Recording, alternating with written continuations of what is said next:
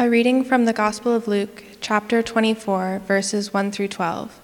On the first day of the week, very early in the morning, the women took the spices they had prepared and went to the tomb. They found the stone rolled away from the tomb, but when they entered, they did not find the body of the Lord Jesus.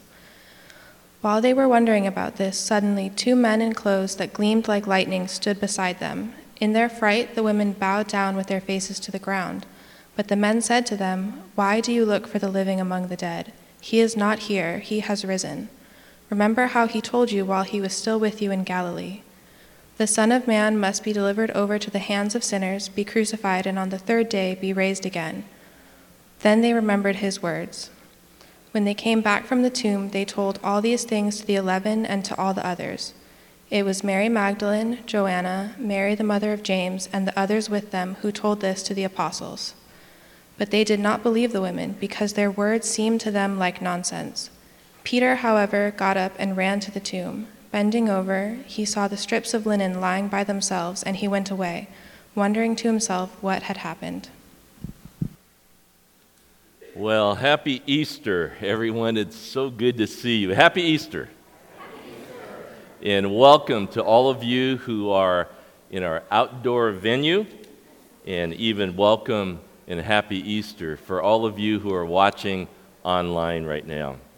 You know, it's great to see you here indoors in our worship center. We haven't met together indoors for 3 years. But you know, it's no surprise. I know pretty much all of you know what I'm going to say in the next few minutes. We sang about it. Natalie prayed about it. And if you're like me, for some of you, Easter is not Easter without the truth of the scriptural account that Laura just read. And you'll cheer me on. At least you'll cheer me on in your hearts when I proclaim the risen Savior. But others, I think others just want me to be honest. You just want me to be real and introspective and talk about some of my doubts or some of my disappointments in life along my spiritual journey.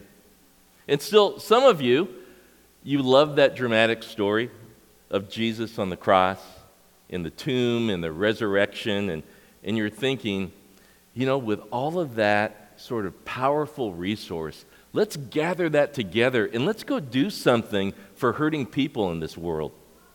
And still others, and maybe more of the younger set, still others think about that beautiful and meaningful Easter narrative of the Father and the Son loving us so, seeing our troubles, sending his Son Jesus to be the rescuer for all humankind.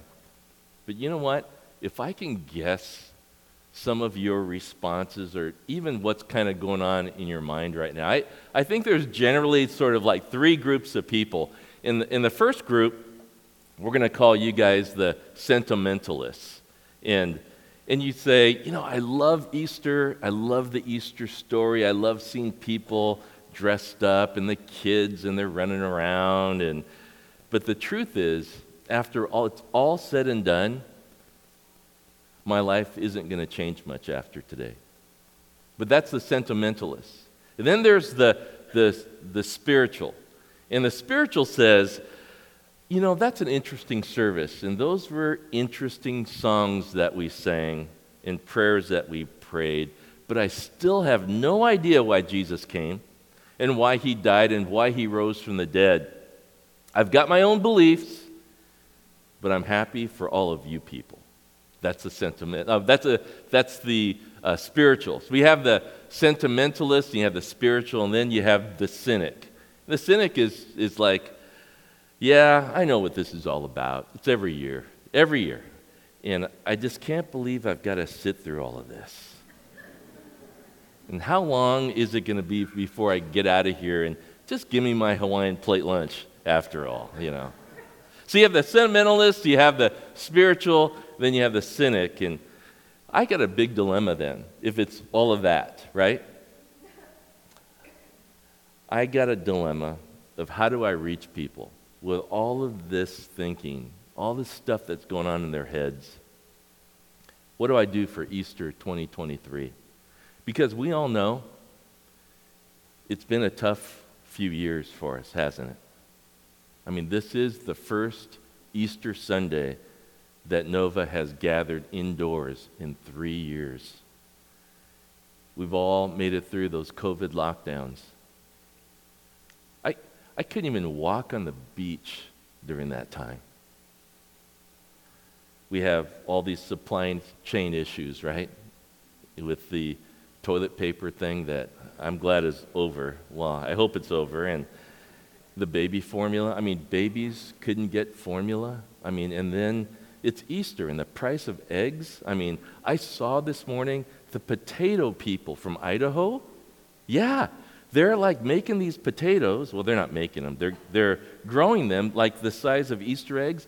And they're putting on this campaign. I don't know if you saw it. Let's color Easter potatoes and hide them in the garden. What do you do when you find a purple Easter potato?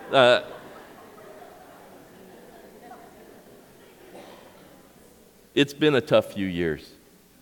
I mean, the violence that still goes on today in the protests, in the economy.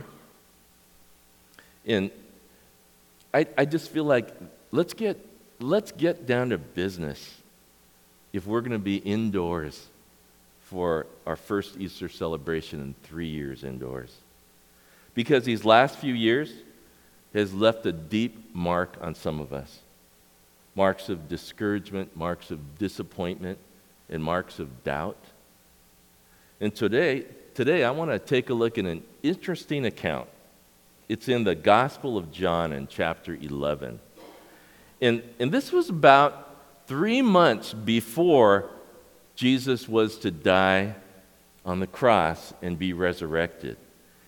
So I'm calling this the other resurrection story, where Jesus reveals to us in a very personal way what the resurrection is all about.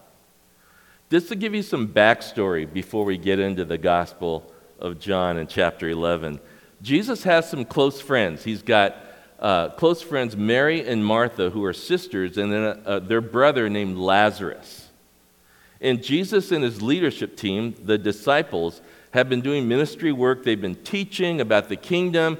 They've been healing people who are sick. And they've been speaking out against injustices around Jerusalem. And some have been plotting to kill Jesus. And so Jesus and his leadership team, they go to the outskirts of town to escape the threat. And while they're away, Jesus' friend Lazarus gets severely sick. And Mary and Martha, the sisters, they send a messenger to Jesus asking him to come quickly, right? And when Jesus hears this message, here's his response. We read this in the Gospel of John. He says, "This is not a sickness that leads to death, but it's the kind of sickness that will glorify my Father." What is that really supposed to mean? So Jesus continues his work a few more days rather than rushing to where Lazarus is. And then they get word that Lazarus has died. And so Jesus and his disciples, the leaders, make their way to see the grieving family. So I want us to take a look at this from the view of the resurrection of the disappointed. Take a look at verse 17 in John chapter 11. It says, on his arrival, Jesus found that Lazarus had already been in the tomb 4 days. Now Bethany was less than 2 miles from Jerusalem, and many Jews had come to Martha and Mary to comfort them in the loss of their brother. When Martha heard that Jesus was coming, she went out to meet him, but Mary stayed at home. So it was Jewish custom in the first century that when a family member dies, there would be a 30-day period of mourning in which you just sat in your house. You just sat there. And friends and neighbors would come and bring you food and offer their condolences, but that's all you did. You just sat in your house. And word has reached the sisters that Jesus is on his way.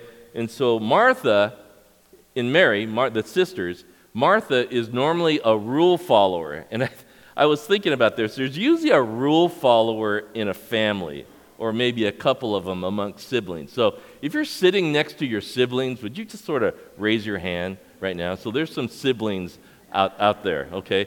And then you can, in your mind, realize which one is the rule follower and which one is the not rule follower, right? And go ahead and look at them, like give them one of those and say, you are the whatever you want to say. My brother's here. He's obviously, we know who is the rule follower and who is not the rule follower, right? Who's the rule follower? You. Yeah, that's right. That's right. That's right. I'm the not rule follower here. Okay, let's take a look at this.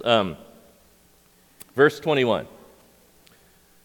Lord, Martha says to Jesus, if you had been here, my brother would not have died. But I know that even now God will give you whatever you ask. And Jesus said to her, your brother will rise again. And Martha answered, I know he's going to rise again in the resurrection of the last day. And then Jesus said to her, I am the resurrection and the life. The one who believes in me will live even though they die, and whoever lives by believing in me will never die. Do you believe this? Yes, Lord, she replied. I believe that you are the Messiah, the Son of God, who is to come into the world. First, Martha immediately, check this out, brings up the past. It's the first thing out of her mouth when she hits Jesus. It's a legitimate concern. She's saying to him, if you would have been here, my brother would still be alive today. And that may or may not be true, right? Martha is saying to Jesus, like, this is kind of brutal when you think about it. If you can just sort of understand the feeling she has, she might be saying to Jesus, if your response time was quicker, he would have lived. And this is the first thing out of her mouth. Now, you don't have to be an expert in first century history just to stop for a second and to imagine what it would have been like for two sisters trying to nurse their dying brother to health while waiting on Jesus to get there, only to have him no-show.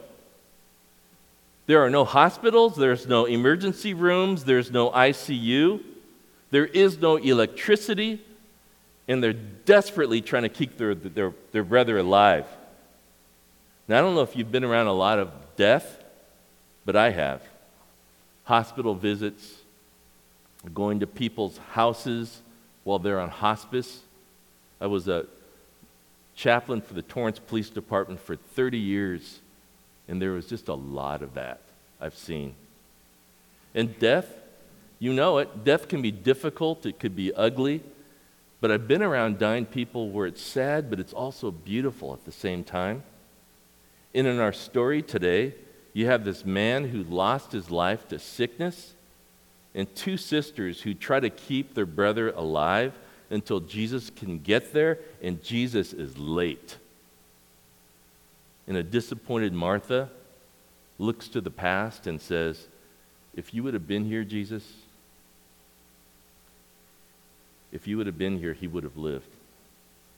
And there are some of you today that are carrying this weight of disappointment. And that disappointment is a real hang-up when it comes to the truth of who Jesus is. It seems like an inconquerable barrier that prevents you to trust in God. I was talking to a young person a little while ago, and they were saying, you know, I graduated from high school, and we didn't have a prom. And I didn't wear a cap and gown on the graduation ceremony. I applied to and I studied hard in high school, and I applied to the college of my dreams, and I got accepted. But on the first day when people were supposed to move on into campus, I was taking classes online for 1.5 years. The first time I moved on campus was the beginning of my junior year. And there are young people here that bear that sort of wound, that disappointment in their hearts because of what happened with that 3 years ago. Let me ask you, Is your nagging disappointment hindering you from believing in the truth of who Jesus is? It's a difficult question, and I don't want to shy away from the question, how can God be so loving, though? And I'm here having experienced what I've experienced in my painful past. And for some of us, there's this painful thing that happened in our life that disappointed us, and it sort of even we let it define us. And we ask, God, where were you?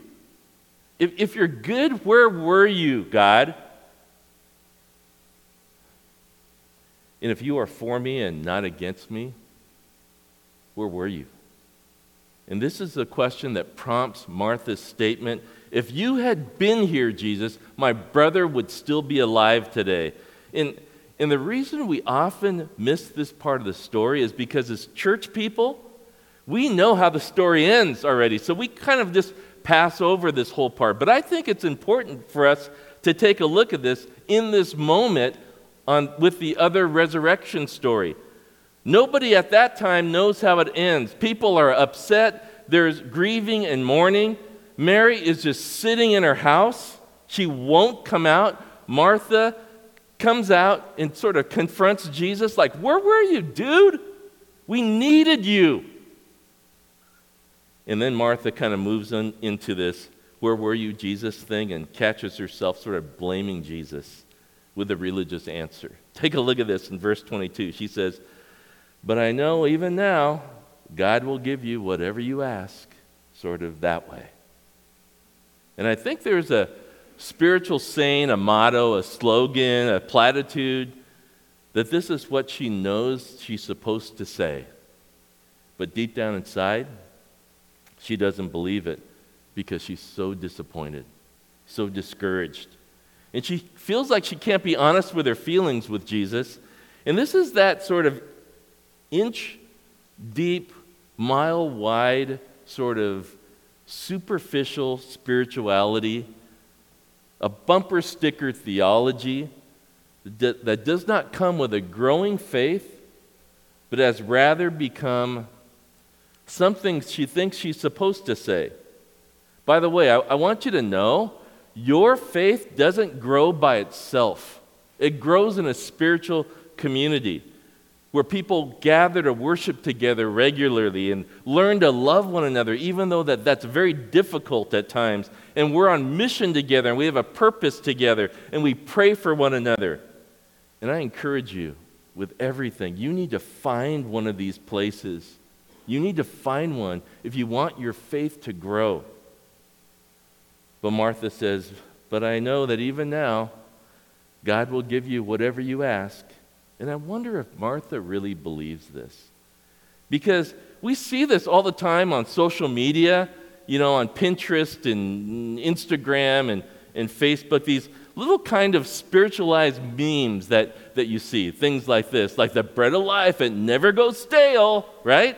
It's truthful, but really, it's kind of cringy, right? Or even Dwayne Johnson, right? Jesus said, I'm the rock, right? And you go, yeah, good job, Dwayne, and then you got Jesus, and I love this one, YOLO, right? What does that mean? It means you only live once, LOL, JK, and Jesus says, BRB, right? He's saying what? Be right back, right? And these are all kind of cringy to me. I mean, I wouldn't want them on a T-shirt, or a coffee cup, or a bumper sticker. I mean, we don't need any more Jesus junk, right? I mean, it's just, but it's true, but it's kind of cringy and kind of weird. But this is where Martha finds herself. She says, where were you? Had you been here, my brother would still be alive, but he died. But I know that whatever you ask from God, he'll give you. This is the resurrection for the disappointed. And then we have the resurrection for the doubter.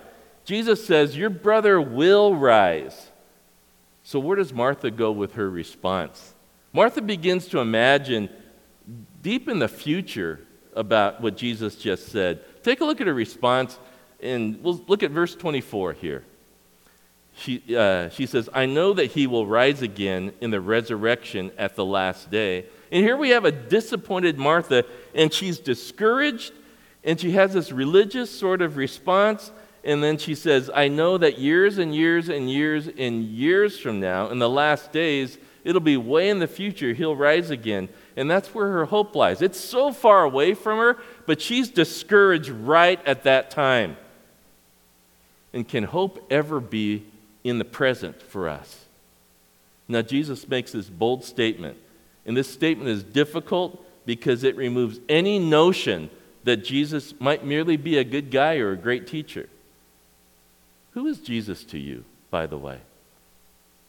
In verse 24, Martha says, I know he'll rise again on the last day. And then Jesus steps right in there and says to her, No. I am the resurrection and the life. And whoever believes in me, though he dies, will live. And everyone who lives and believes in me shall never die.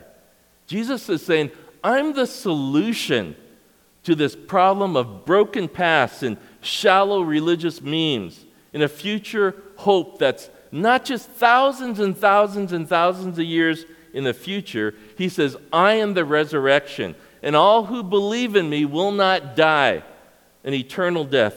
Even though they die, they will live.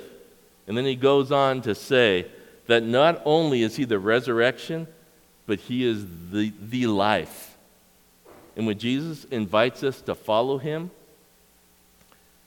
he's inviting us to a great life. The type of life that can only be experienced by those who are in Christ. And that might sound strange to you, but if you're not a Christian, I'm not saying that you can't enjoy 1,000 pleasures of God's good common grace. The easiest way, I think, to talk about this is food, right? I mean, you can be a sadistic, narcissistic, wicked human being and still love a good meal and a good glass of your favorite drink, right? You don't have to be a Christian to appreciate good food, right? Am I right? A murderous, violent thug can sit down to enjoy a beautiful meal of a perfectly cooked steak and a glass of his favorite drink. Yet it's those who believe in the Creator God who not only enjoy the meal for what it is, the good flavors, the nutrition, but then they get the sense of the God who provided this meal for them. And the God who, in his creativity, doesn't just give you a chalky protein drink, right?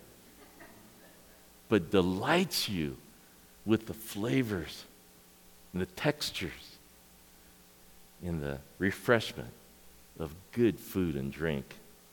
And if you're not a believer, I'm not saying that you can't enjoy these things, that you can't enjoy sex and marriage and friendship and your dog or whatever else. I'm not saying that. I'm just saying that there's a deeper level of pleasure available to the Christian because he or she knows who's behind it all. And this is so beautiful to me. And this is what Jesus means when he says, the life. I'm the life. He's making a declaration for all time that it's available now. This enjoyment, this hope is available now. It's not way in the future, like Martha says, oh, I know in the future he'll rise. It's like right now, Jesus is saying. And then now Jesus is going to fulfill what he means in verse 38. Take a look at this in John chapter 11. Jesus, once more deeply moved, came to the tomb. It was a cave with a stone laid across the entrance. And I think we have that picture in our mind, right? 3 months in the future, this is Jesus' deal too. And in verse 39, Jesus says, take away the stone, he said.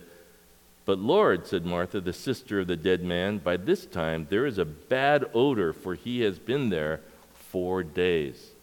Now, here's my Easter gift to you. If you're young and you're kind of bored right now, if you're a preteen, teenager, you're a kid that didn't want to go to Nova Kids today, here's my Easter gift to you. Look at the King James version of this. Jesus said, take ye away the stone.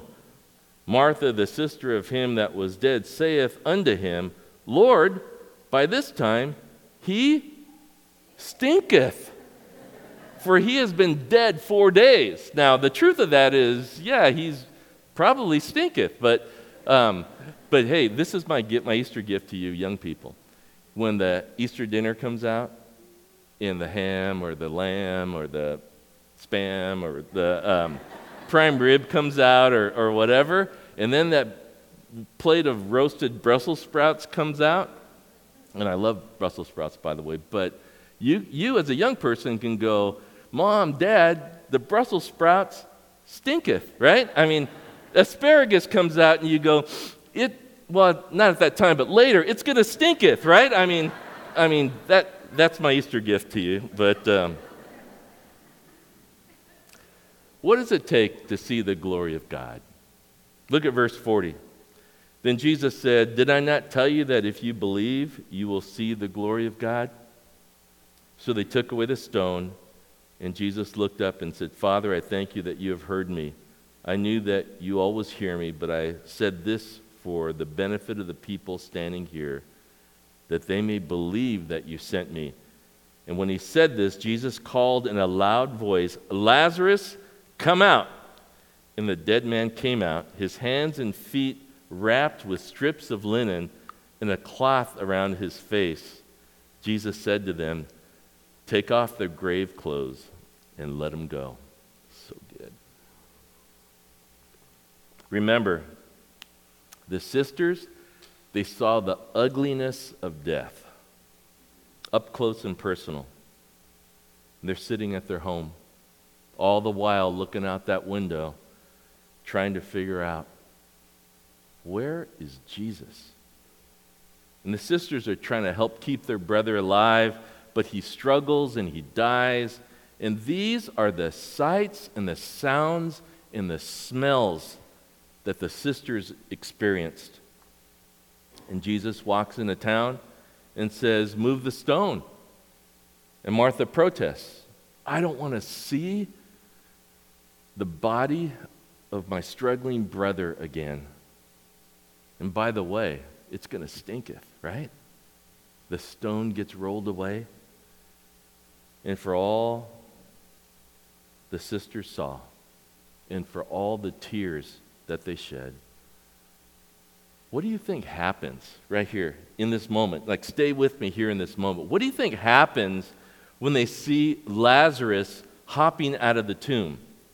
What happens to all those memories of trying to keep him alive? What happens to all the sadness, all the tears that they shed? It's like they're crying and no more tears can fall because they've cried so much. What happens to all the heartbreak when Lazarus comes out of that tomb?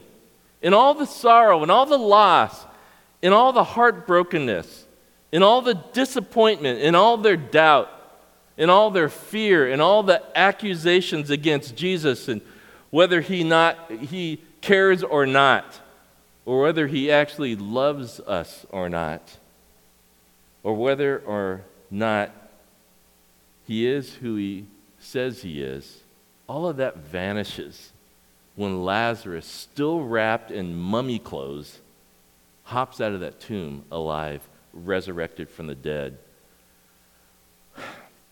Where can you find a hope in your life that won't disappoint you? Where are you going to find that? Where had Martha and Mary's hopes been? It was on this future resurrection in the last day that Jesus brought that hope from the future, and he said, right here, right now, I am the life. And here's the big question for us. If we're honest, we have our own disappointments, our own doubts this morning. And these disappointments, these doubts, they're tied to yesterday, to the past. It's tied to the past and that we just can't believe God would actually love us because we've been guilty of some things. And our understanding, as shallow as it is, of the Christian faith is that God really has a thing for good people, but not me. He loves good folks, but people like us, he can't love us the same way he loves another person. Yet what we see in the Bible so often is that it seems like the Lord has a special delight in giving special attention for those that feel like they don't belong. And some of our disappointments and our doubts are wrapped up in our past. And if it's not that kind of past, it can be the kind of past that where this really dark moment happened to us sometime in our life. This really horrible thing happened. We just can't reconcile a God that's good with what happened to us. And just like Martha, we ask,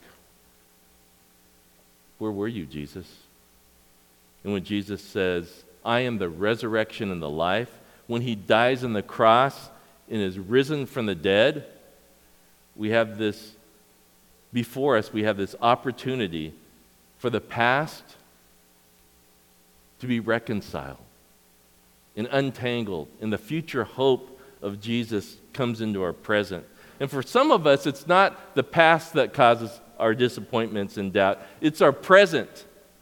And here's what I mean by that. By our present, I mean that like Martha, we're just sort of got these little spiritual things happening, just like religious sayings or slogans or platitudes. And we have this weak, moralistic Christianity that knows nothing of commitment to Christ and only of sort of right answers and denial of disappointments and doubts. That there is no real desire to follow him. And you're just here on Easter right now just to sort of check that box off. Now we can go on and do our life. For some of us, the doubts are around our future. And what I mean by that is the reason we doubt Jesus in the resurrection, in the life, is because you think you're just on the cusp of getting your life all together, all on your own. Because you feel like, we're really close to getting it all. And you'd be surprised with people, if you got them real honest, they really believe that I don't really need the resurrection and the life because I'm almost there on my own. I'm so close. If I just had a couple of these things go my way, man, we got it all together. And what we're celebrating this Easter morning is not the resurrection of Lazarus, who would die again one day. But rather, we're celebrating the resurrection of Jesus Christ that shows us and reveals to us that death is dead and that sin is defeated forever, and our past is being ironed out, and the hope of the future has brought into the present day right now. And we're seeing this and we're feeling this because the Holy Spirit of God, who's real and alive and active, is moving amongst us right now. And there are hundreds of people who call Nova Community Church their home. It's our spiritual community of followers of Jesus Christ. And you too can admit that we can't save ourselves, and we put our whole trust in Jesus Christ, the resurrection and the life. And because of our belief, Jesus is untangling the disappointments and the hang-ups of our past and brought hope into our lives today. And because Jesus lives in us, it compels us. He compels us with his love to share in our everyday lives. But you know what? As a church community, together we're on mission to show people and to help people come to know Jesus Christ. You know that in 2 weeks, we're going to build a house for someone who needs a house. It's going to be in that parking lot we're going to build a house. And from the oldest person here, if you can lift a hammer at least, from the oldest person here to the youngest person here, if you can lift a hammer at least, we're going to build a house in that parking lot.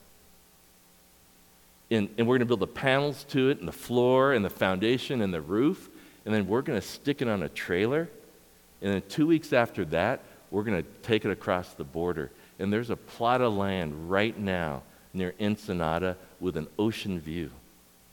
And we're going to take those panels off that trailer, and we're going to bring a team there, and we're going to put the foundation and the walls, and we're going to all struggle to get that roof on top of it. But the greatest point of that is at the end of the day, when we're tired and sweaty and hungry, that this single mom and her kids are just waiting. And we're going to be able to give her the keys. And it's going to change her life. You know that a couple times every month, people of Nova Community Church, they go to North Gardena and cook a hot meal for people who are hungry and package it up. And they line up, and one by one they come and we give them this packaged hot meal. And they grab that hot meal and they walk into the darkness of the night. And the people, the team at Nova here, they're just praying blessings over them and God.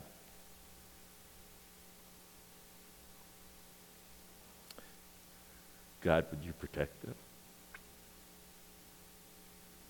Once a month, we take over a laundromat just across the street on Hawthorne Boulevard, and we bring a bag of quarters in a bunch of laundry pods and dryer sheets, and people from all over the South Bay who can't afford to do their laundry because they need to use that money for things like gas for their car and food for the table, and we help people get clean clothes. But not just that, there's friendship in helping to fold their laundry. You see, when Jesus changes your life, he changes it from the inside out, and you just can't help but to share this with other people. And when you believe in the one who said, I am the resurrection and the life, your whole life changes. And this is why on Easter, Christians say, he is risen, and someone calls back, he is risen indeed. And it's this, not just this religious statement, but the offer on the table for you today, every single one of you, is to believe that Jesus is the resurrection and the life. And this is how simple it is.